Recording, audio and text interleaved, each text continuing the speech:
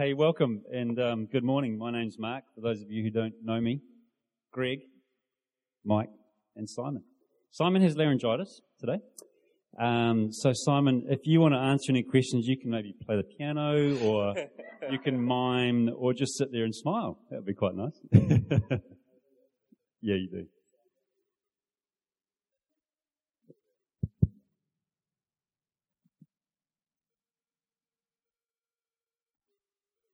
Hey, I just want to say thank you to start with to Simon and Greg, but also everyone from Northern Hills and from The Rock who have had a part to play in making today happen, because it's a fantastic morning, isn't it? Let's give everyone a round of applause for that.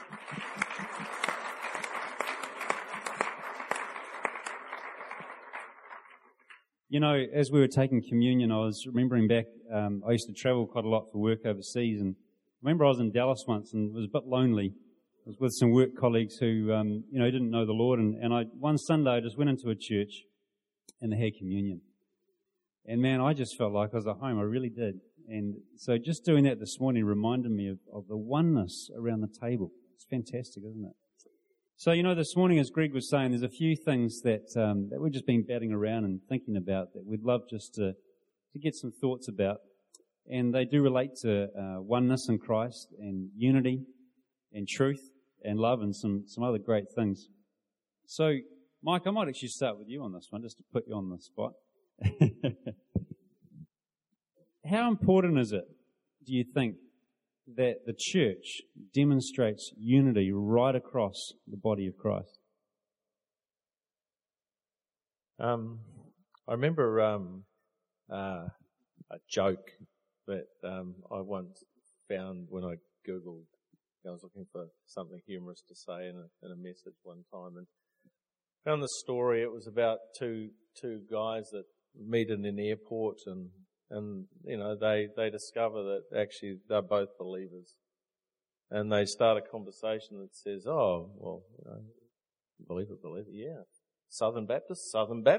Oh, well, that's great, do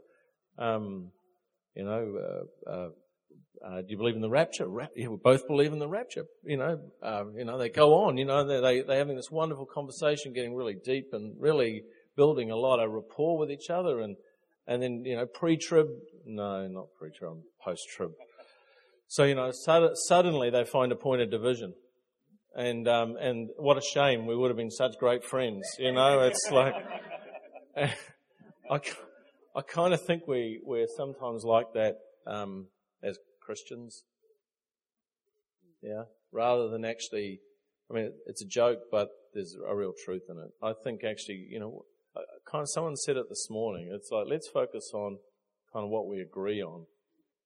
There's a range of things that if Simon and I get to chat, or Greg and I can talk about, that actually we'll find differences, and we can let those differences actually divide us.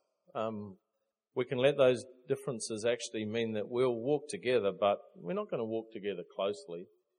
Or actually, we can actually allow the differences to kind of draw us together and actually agree about that we're going to walk as one. We're going to walk in unity. Because you see, I don't think that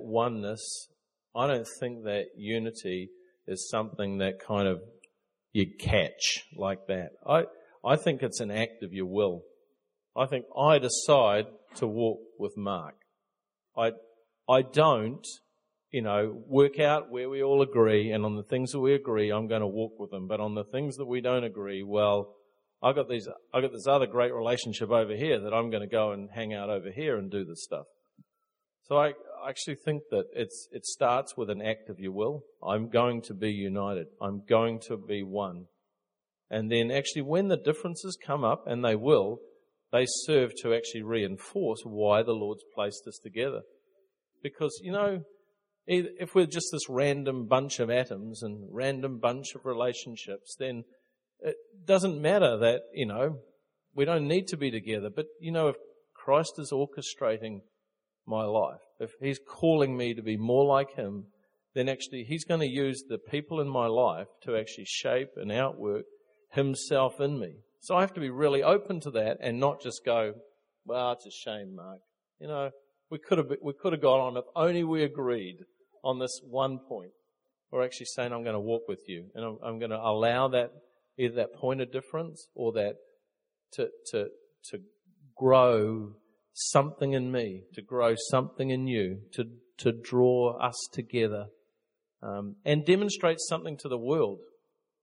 Because I think when you turn it around, it's great, it's about us, but then the other side of the coin is it's about what does the world see? And that joke, kind of to close off my introduction and move into the 3 points of my message, is really a truth. The world sees 40,000 denominations, doesn't it? The world doesn't see one. Thanks, Mike. Simon, the other day you shared something with me, and I could try and share it, but you'd tell me I probably got it wrong. You said something that someone told you, and that is, in the essentials, unity. You want to finish that statement? Do you remember what it was? Yeah, it was a good friend of mine called Jim Chu that some of you guys might know. He was saying in the essentials, we've got to have, we've got to have absolute agreement. And in the unessentials, we've got to have unity. And the non-essentials, we've got to have liberty. And I think it's so important, that just to come back to what was just said, so often we focus on the little things, don't we? And we turn them into massive issues. Every denomination that started, and there's now hundreds of them all around the world, started because there was a division, often over process, funny enough, sometimes also over theology. But, we have in common the fact that Jesus Christ is the Son of God, that He came to earth, He died, He rose again, He gave His life for us. Why aren't we united around that? I think it's Psalm 133 that says how pleasant, how good it is when brothers and sisters dwell together in unity. For there God commands the blessing. And I believe, as a church, Jesus said the world will know when you have love one for another. And I believe behind that statement was something very powerful. What Jesus was saying is, when you have unity, my Holy Spirit will be poured out on the people of God, and you will see the demonstration of my Spirit. You go back to the first century church, the unity that they had was absolutely extraordinary. It said that they gathered together in people's homes every week. They broke bread and they shared together. And if anyone had a need, they gave all they had. Isn't that awesome? They had everything in common. Imagine if we got back to that. How would the world be impacted? You see, God's economy is totally different from ours. And I think one of the saddest things is that we've grown up in the West. And in the West, we're told that you've got to be out there for yourself. Capitalism is the spirit of the age. It's not the Spirit of God. And I think if we can come back to finding what Jesus was on about, of laying down our lives for one another, no greater love has anyone than this, than he lays down his life for his brother or sister. Greg, just picking up on those comments, Jesus said that by this all men will know that you're my disciples if you have love one for another. What does that look like in a church life? Because let's be honest, we're all busy people. We have a lot on in our lives. But how do we demonstrate that love in practical terms in body life? Pass. Ultimately, it starts at knowing Him first. And I don't mean knowing about Him, but truly knowing Him. He is love. And so if we're going to demonstrate Him, you need to know the one of love. And so that's a journey on itself, to actually discover Him for who He actually is and not who we just think He is or who you've been taught He even is. We've sort of taught quite a bit on this, but when Jesus asked Peter how he knew who He was, He said, flesh and blood didn't give you this revelation, but my Father in heaven poured it into you. And so we all need a revelation and ongoing revelations of Him in us if we are truly going to be able to demonstrate this love to one another. And so what does it look like? I think it looks like one example would be maintaining unity. And sometimes to maintain unity, like we've been talking about, you need to have discussions that have the possibility to blow unity up. And so going to one another and loving in the disagreement, or loving in the areas where it's hard to land the plane, and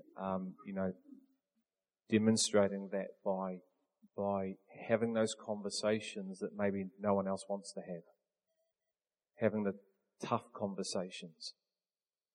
Ultimately, Jesus demonstrated this love by coming into a world, into a religious system, and speaking a truth that the religious system didn't really want to hear. And that eventually had him put on a cross. And so I think that's one way at times, if love is truly in you and we are moving more and more into that, then speaking the truth in love, no matter how hard that is. And it's conversations that Simon and I have had over, even as being communicators of the truth, and not living in the fear of man. Not living in the fear of, but if I speak this reality, will anyone turn up this Sunday? If I speak that reality, will it half the congregation?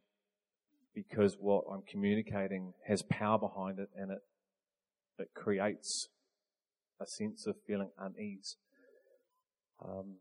So that's one demonstration of it. I want to come back to that soon about truth, because that's a biggie. And so I'm going to drill you guys. I'm not going to get off on that one. We talked a little while ago, I shared about the priesthood, and the function of a priest is two things. The first is a priest serves God. Secondly, a priest serves one another.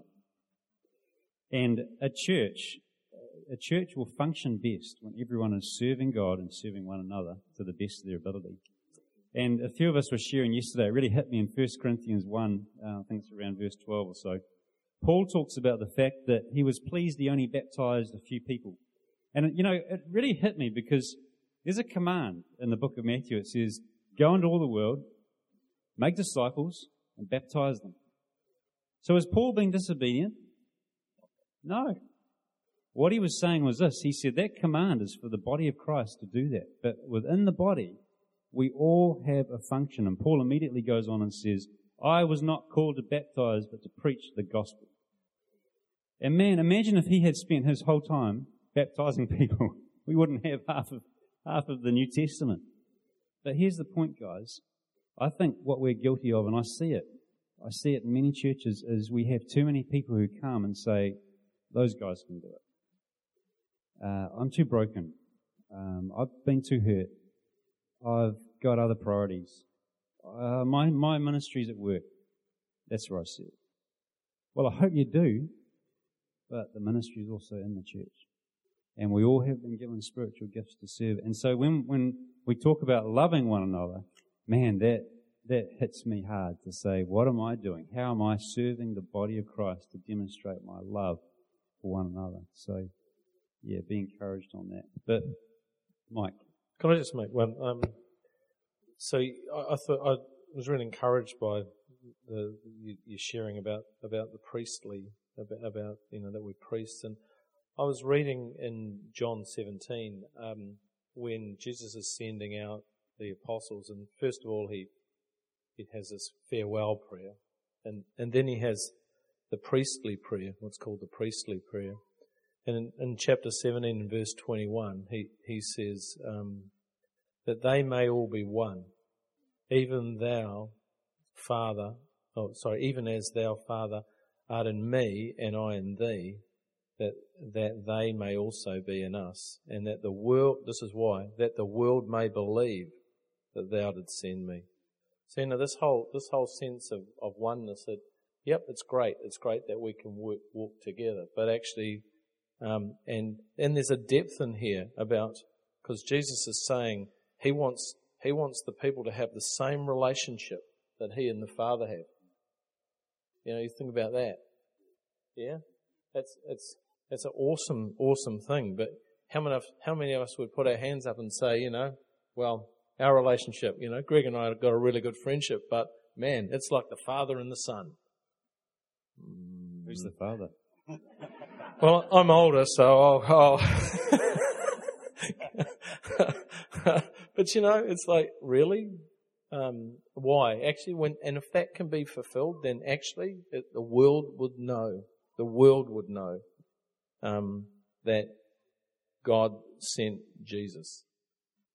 So, can I think I love that, because I think we confuse His unity with conformity, and we confuse His unity with what we think unity is. And so, obviously His unity is of a spiritual kind, and we tend to think like this, that me and Mike can get to know one another in the physical, but actually not have a true bond of unity in the spirit. And yet I could meet someone from another country who I don't know and I've never met, and have a greater spiritual intimacy with that person because of the intimacy that person has with the Father that I have. And I think this is the challenge for us, because when he's praying this prayer, if you think about that, I pray that they would be one like we are one. And then you see Paul make statements like, make my joy complete by being of the same mind. Well, that's an ultimate challenge right there. That's one of the 4 things he's about to mention. And so this is this dimension of how, as the people of God, it's a spiritual oneness that is what creates this life that the Holy Spirit, pours into. It's a spiritual dimension. Hence, on the revelation of Christ, the church is built. And I think that's what we have to contend for as well. It's like, because just because we even come to services doesn't mean there's unity. And there's and it's a good start, and it's an excellent start, but we're going towards this spiritual dimension, And to me, it's like this. It's sort of, I find it fascinating, and I've shared this example, but between a husband and a wife, where a wife or a husband might say something, and the other people in the room go, "Oh, she just said that," and the husband or the wife, which way around, goes, "No, she said this," and they all look at you and go, "No, I heard specifically she used these words," and you go, "I know she used or he used those words, but she didn't say that. She said this." No. Look, I even recorded it on my phone, what he or she said, and you go, "I know what the words were spoken, but what she actually said, if you've got ears to hear, is she or he said this." And what's the difference is the intimacy I have with Danielle that no one else has. So I'm actually able to hear what she's truly saying. And that's a human example of a spiritual dimension. When Jesus said, if you have ears to hear, it's an ability to hear which comes from a spiritual oneness, the pursuit that we are on as His people. Thanks, Greg.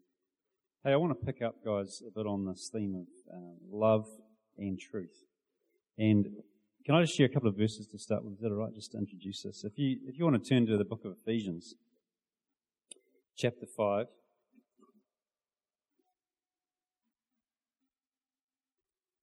In verse 1, it says, "Be imitators of God, therefore, as dearly loved children, and live a life of love, just as Christ loved us, and gave Himself up for us as a fragrant offering and sacrifice to God." In the Old Testament, they used to have these offerings called fragrant offerings, and there was a beautiful aroma that would come up from this offering. And what it was saying here is that Jesus, His whole life was like that. He was a constant aroma, a beautiful aroma to God. And He never compromised, though. He said, "I'm the way, the truth, and the life." He never compromised. He was the perfect aroma. And then if we have a look at 2 Corinthians chapter 2,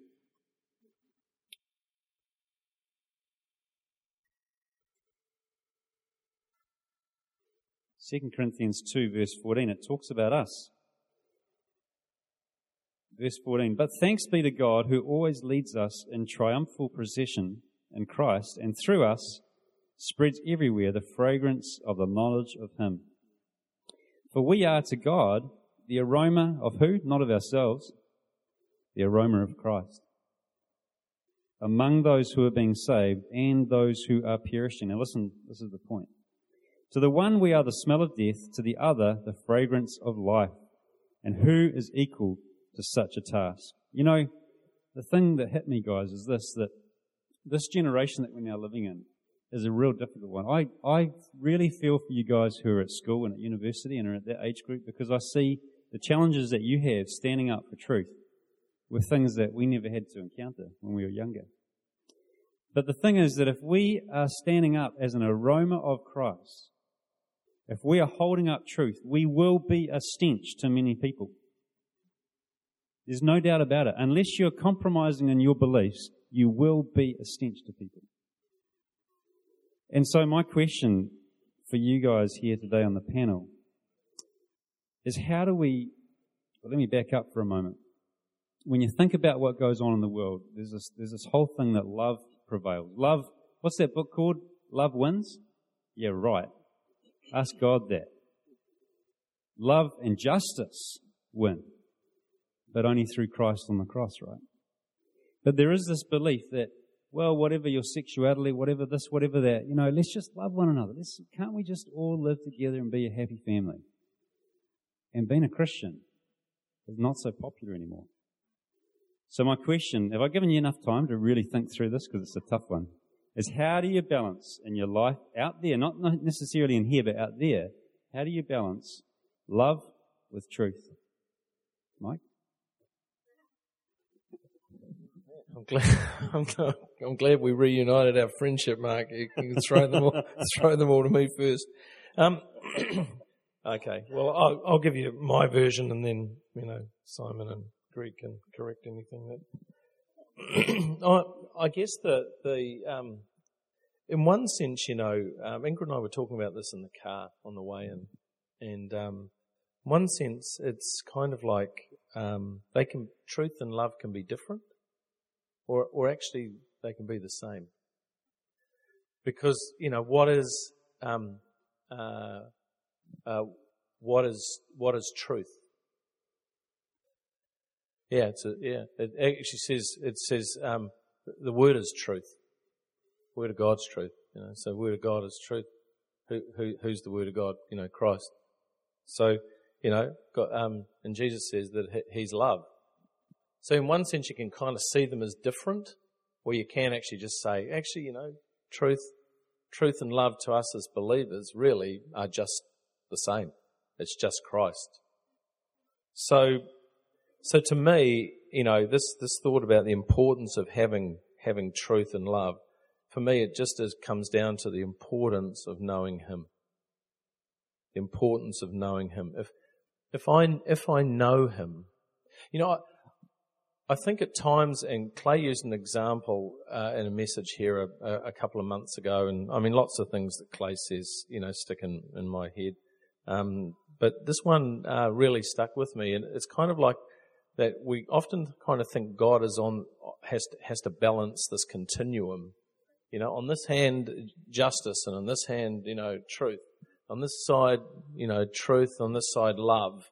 And God's going, am I going to be truthful? Am I going to be loving? Am I going to, And, but actually that's not how God, kind of does it. I don't think. God's perfectly able to hold what we might see as things that are in tension together as though they were one. Now, for me though, I may not necessarily be able to do that quite so well.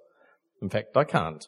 And so my immediate reaction at times is to react out of truth. Right, I'm going to tell this person the truth. And boy, they better stand back.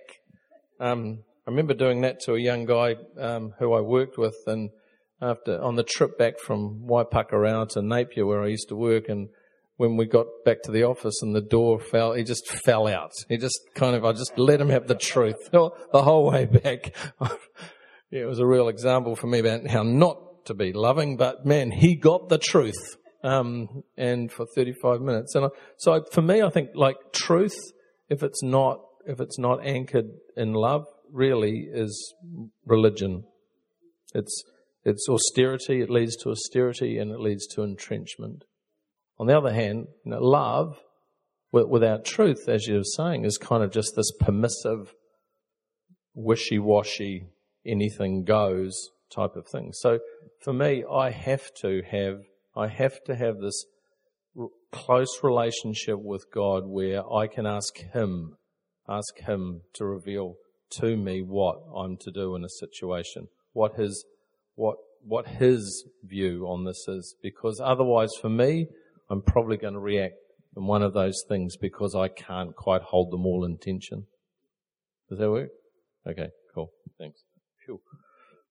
Thanks, Simon. That's really good. There's an interesting juxtaposition in the New Testament between one group of people and Jesus. And this juxtaposition, this drama is played out continuously throughout the four Gospels. On the one hand, you have the Pharisees and the Sadducees, the religious people. And they had all the truth. That's what they did. That was their bag. That was their game. Every day they got up, they went to the temple, and they taught truth.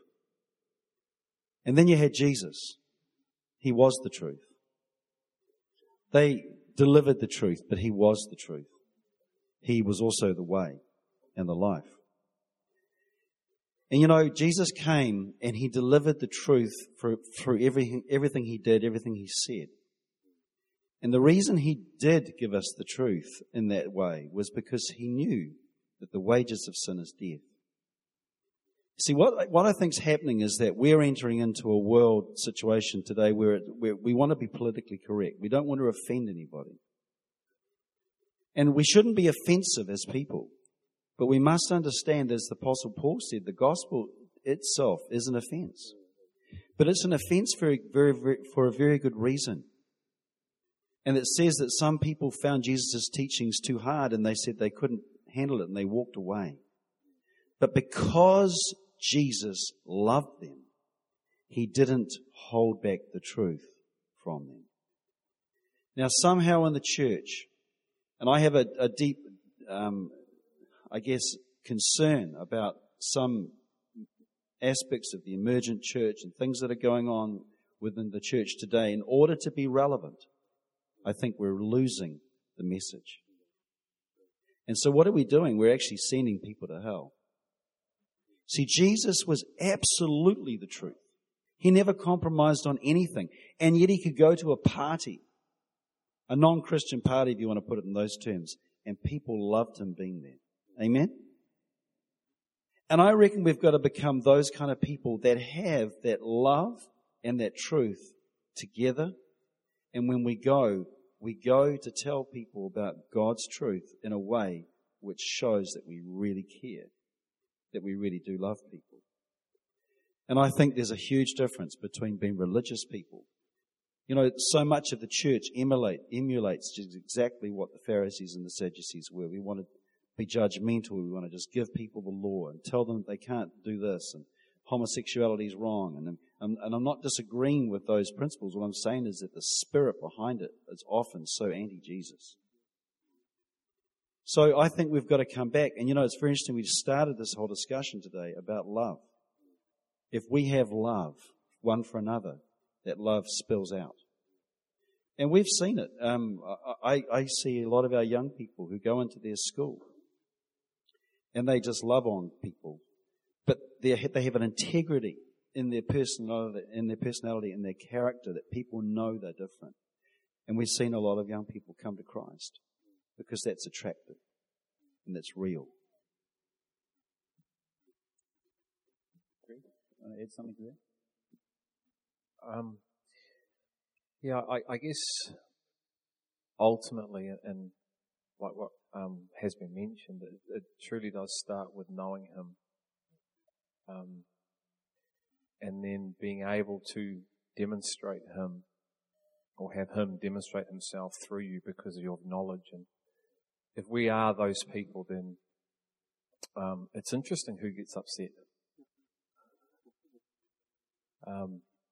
Because, we are all offended by truth to a measure.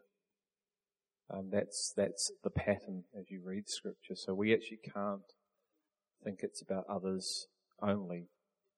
It's about all of us. But I always will find it fascinating. It says that Jesus came full of grace and truth, full of the Spirit and truth. And my experience is, done well, the world receive. Done poorly, you get a punch in the nose. But I think if we are able to enter into the relationship to the fullest that He has with us, we will really think about how we communicate the truth. Because we know how potent it is, how powerful it is. But if we're not prepared to demonstrate it, then we really shouldn't speak at all. Because a lost world can see hypocrisy. They can see empty words. They don't like it. They smell it. But what they were looking and waiting for is a people who truly are demonstrating the reality themselves. And then from that, those words have life and power and meaning. And they may not understand it. They may not get it. But tell you what, they respect it. And they respect it because they see the demonstration of it. And the people that non-Christian people that I'm friends with and know are fascinated by it. Can I just say something about that? That is what he's just said there. Just really strikes a chord with me. You know, Greg, Jesus said, go into the world and make disciples. In other words, my life should be so attractive, so much like Jesus. I should be a person of integrity in my character, not just here in these 2 hours on a Sunday, but when I'm in the office on Monday morning and there's an argument. And how do I respond to that? You know, when there's some foul language being spoken around, how do I respond to that? You see, when we have the integrity of Christ, when we actually walk as He walked, we become that fragrant aroma Mark was talking about, and people get attracted to Him. So Jesus said make disciples. He didn't say make converts. It's a huge difference. And I really think as a church we need to get this.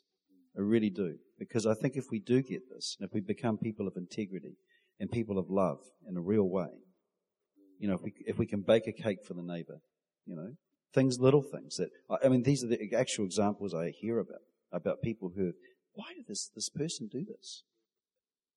Because they care. And so we get into people's lives in a way that's not judging them. It's not preaching at them. It's getting alongside them and actually loving them and being Jesus to them. And suddenly they say, you know, I can see a pattern in your life. I like that. What's going on? It's Jesus. And that's really, I think, what we're talking about. I think authenticity, is that what the world's looking for? That's what the church is looking for. Let's just be authentic. Let's be real. It says it how it is, not some futuristic picture that we profess and claim but never actually live out. You know, and that requires humility, vulnerability, transparency in front of Him and one another and them. But when you realize we're all in the same boat, and actually freedom comes and we can. Well, as we sort of get towards the end of our panel discussion, I want to ask one more question, and it's related to what we've just been talking about. But, you know, I think if we were all honest, we all go up and down, don't we, in our Christian walk. We all go through periods of really on fire, really committed, periods of feeling like we're distant from God.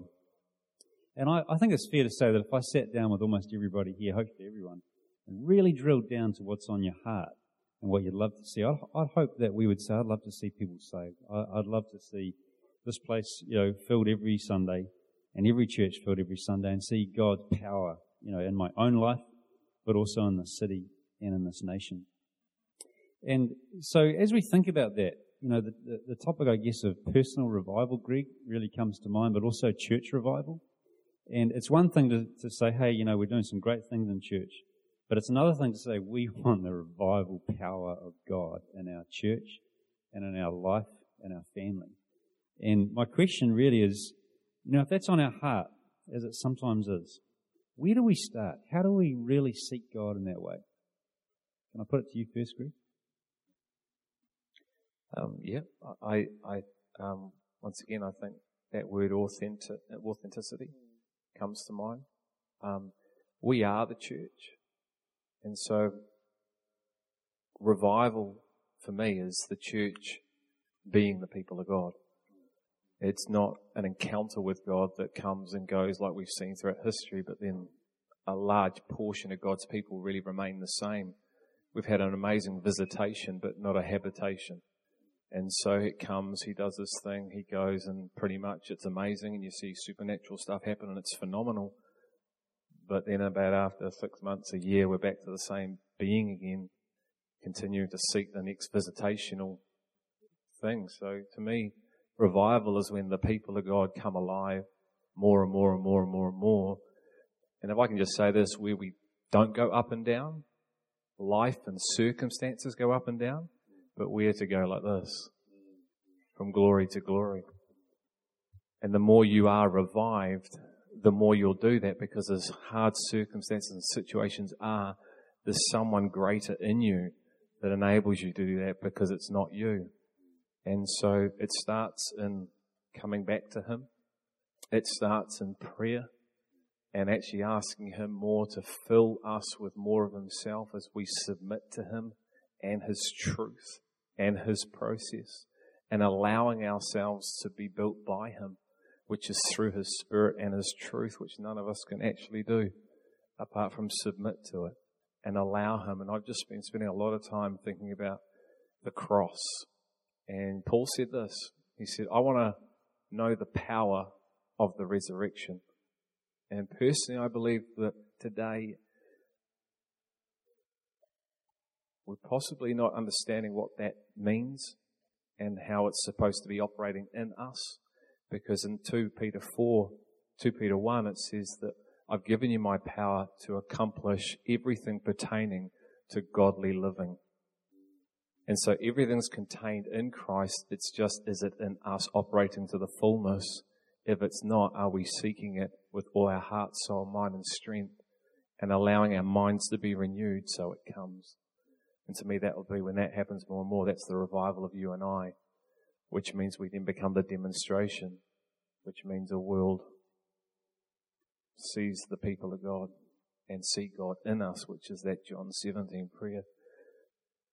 Through this oneness, they will see and believe and know that you were sent for them. That's our challenge, because that seems impossible, and it is with us, but with Him all things are possible. And so I believe 100% that's a promise for us to be a people in the generational time that we've been given, like Abraham, Isaac, and Jacob to be. I challenged my guys a few weeks ago, and I'll challenge us all, is what are we doing with the mark that we've been given, and who are we allowing to build us?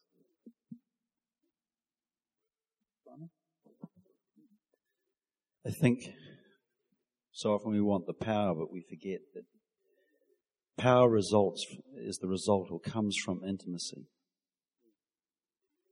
You see, when you want to turn the light switch on the lamp, you've got to make the plug intimate with the other part of the plug. When they become one, the power flows. And Jesus, when He talked to that woman, that Samaritan woman at the well, she focused on the externalities. She said, you Jews worship in Jerusalem. We worship on this mountain, Mount Gerizim. He just cut right through that and He said, I tell you the truth, woman. A day is coming when worshippers will worship the Father in spirit and in truth. And those are the worshippers, He then says, that the Father seeks. Do you realize that the Father actually seeks worshippers? He wants you to be one of His worshippers. He wants intimacy. But as Elijah of old knew, when he stood in front of that whirlwind, he didn't come out of the cave until he heard the still small voice. Because Elijah had learnt that it's in the stillness of the intimacy, of the relationship he had with God, that the power came. So often we focus on the signs and wonders and think that's the power. That's not the power. That's the demonstration of the power. The real power is when we're in the intimacy with Jesus. And I tell you what, if we were intimate with God like that, just as Greg was saying, our lives would change, our families' lives would change, our workplaces and our churches and our world would change. And that's what we saw 2,000 years ago. What did we see? We saw a man filled with the Holy Spirit without limit. That's what they said of him. He was so intimate with God that everything that flowed out of his body was God. Everything.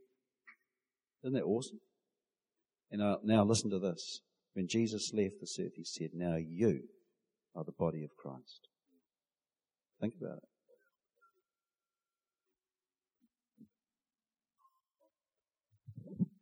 So probably a good segue. I mean, we're the body of Christ.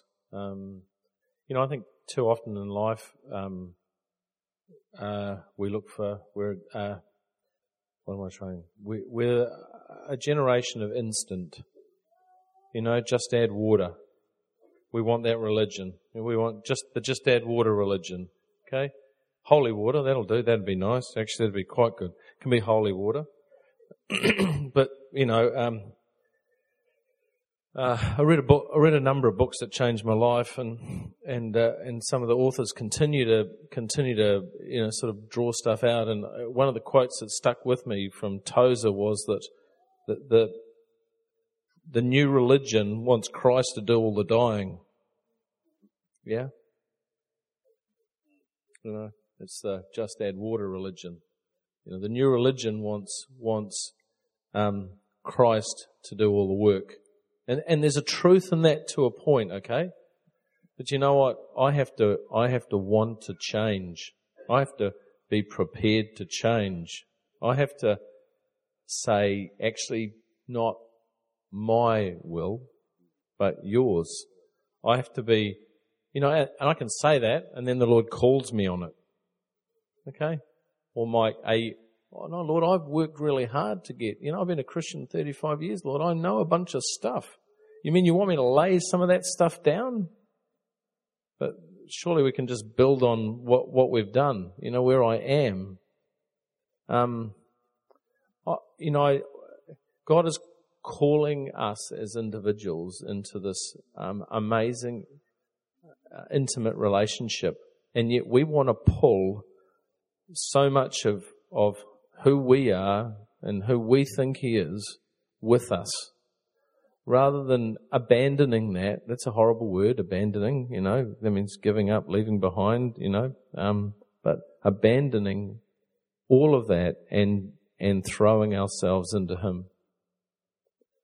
It's about letting Him define us, not us define Him. I used to have this expression I used to use, the God I know wouldn't do that. God I know is not. Sometimes what that was revealing was actually something I was saying about what I would do if I was God. And yet, it's true.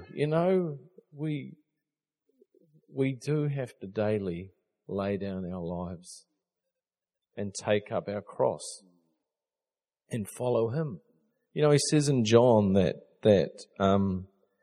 if anyone serves me, let him follow me. And where I am, there shall my servant also be. I think at times we actually want, God to come where we are. And so what am I saying about this? I'm saying that it's okay because God knows who I am. But I think what he's saying to me is be bold enough to ask me to give you a greater desire for me. Be bold enough to do that. Be bold enough to say, Lord, I know you, but I want to know you more. Be bold enough to ask that, because there's more of me. Whatever you know me 10, I want to show you 12. You know me 12, I want to show you 15. I want to draw you in. I want to have this this transformational process taking place in you that changes you. Not because for any other reason other than I love you and I want to make you into my bride. Yeah? And that's not a bad thing. So why do I then get so wedded to all the stuff that I think, all the things I've worked out, all of who I think I am in Him? And just be prepared to kind of say, okay, Lord, you do it. You do it. I want to follow you in everything I do. I want you to define what that looks like. I want you to define who I am in that space. Because actually I really want to know you. Hello? Awesome, Mike. And you mentioned taking up the cross. And there's a really important principle, and it's this. God doesn't want those who polish their cross. He wants those who take up their cross. You hear me? You see, the church of Ephesus was a church that polished their cross. They did a darn good job of it. Any church in the world that did the things they did, you'd look at it and go, man, that church is on fire. Jesus said, no, it's not. They're polishing their cross. I want them to take up their cross. And the moment that we start to learn that surrender is where we need to live every single day. You see, a person who took up their cross in the city of Jerusalem, when a person was carrying their cross, people would call out, dead man. Dead man. He was still walking, but as far as the world was concerned, he was dead. And Jesus wants us to take up our cross and be dead to ourselves. So how does that happen? Well, let me share a couple of things. In the Bible, God uses types. He uses examples to teach us principles of truth, right? I'm sure you've heard of that. There was two people, Jesus and John the Baptist. Before Jesus came, John the Baptist came. Jesus was not going to come until John the Baptist had prepared the way. He had to come first before Jesus came. Why? John the Baptist's ministry was what? A ministry of repentance.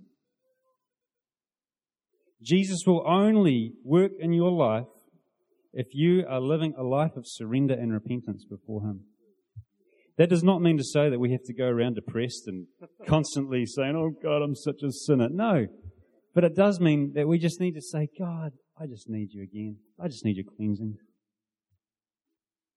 It's a principle that if you get wrong, you'll find yourself in a place where you wonder why God's not working in your life. And I think that in our generation today, we can get so accustomed to sin. There's some verses in Jeremiah, it says, the people no longer blushed at the sin around them because they got so accustomed to it.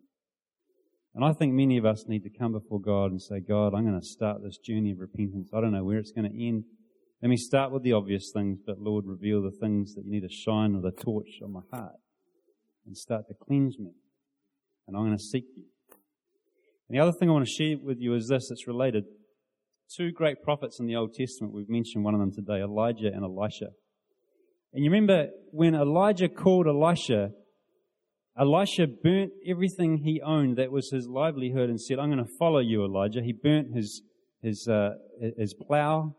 He killed the oxen. There was no turning back. But later in life, he was called to go deeper. And Elisha found out that Elijah was going to be taken up in that whirlwind that I think you mentioned, Simon. And Elisha said, I want to come with you. And Elijah said to him, no, you just stay here. I'm going on now. I'm going on. You stay here. And Elisha said, I don't think so. I am not leaving you. And so they walked on, and they carried on for quite some time. And all the prophets around were saying, do you know that Elijah's going to leave today? And Elisha said, yes, don't mention it. And they got so far, and Elijah said, okay, Elisha, just stay here. I'm moving on now. No way, Elisha said. I am not leaving you. 3 times he said that. And on the 3rd time, we know the story that they crossed over that river, the waters parted, and Elisha saw Elijah disappear up in the whirlwind, and then he picked up the cloak of Elijah, and he had the power of God. Here's the principle for us. When we want to seek God, God will test us. We don't like that. We like the easy stuff. We like Well, I'm ready, God. I've been really screwing up for a few years, but hey, I'm ready now. Come on, bring it on. God says, really? Really? Are you really that serious? Follow me. And I've found that in my life, that as you really seek God, God will test you and He will take you to the limits. And it's, as you said, Greg, it's not about experiences, but there are times in our lives where we have to go, God, I am not what I should be. I got to seek you. I got to fast before you. Fast? Well, I thought that was in like 2,000 years ago, you know? It was a movie. Yeah. I'm going to seek you, and I'm going to not let up until I know that you have met with me. And then it's every day after that. It's living in that moment, isn't it? Like, Lord, just cleanse me again. Cleanse me again. So, Greg, I don't know where we're going with this discussion now. I think it's been so enjoyable. I've loved it. I don't know what you guys have thought of it, but I've loved it. Can I hand over to you to see where we go from here? Yeah, let's just let's finish by just praying and asking God to reveal more, and then let's eat, and let's continue to enjoy one another's company and fellowship. So, Father, thank you for what you're saying today through everyone that's sung, spoke, prayed, has been silent. Thank you, Father, that you are building us and will continue to build us. Lord, I love the song, You Won't Relent Until You Have It All. And so I thank you, Father, that you are building a spiritual house, a priesthood, a nation, a race unto your own possession. And Lord, I pray we would continue to give our yes and our mean, no matter how hard at times it may get. So Lord, pour out your Spirit, pour out your truth into our hearts and minds. May we walk together in unity, covered by your grace and your truth. And I thank you for today, and I thank you that it's the start of something, Father. And so Lord, bless it more and more. And Lord, as we thank you for the food that we're about to partake of and eat, I pray you just bless the fellowship and for new relationships that are starting. And Lord, we just thank you today for the celebration in Jesus' name. Amen.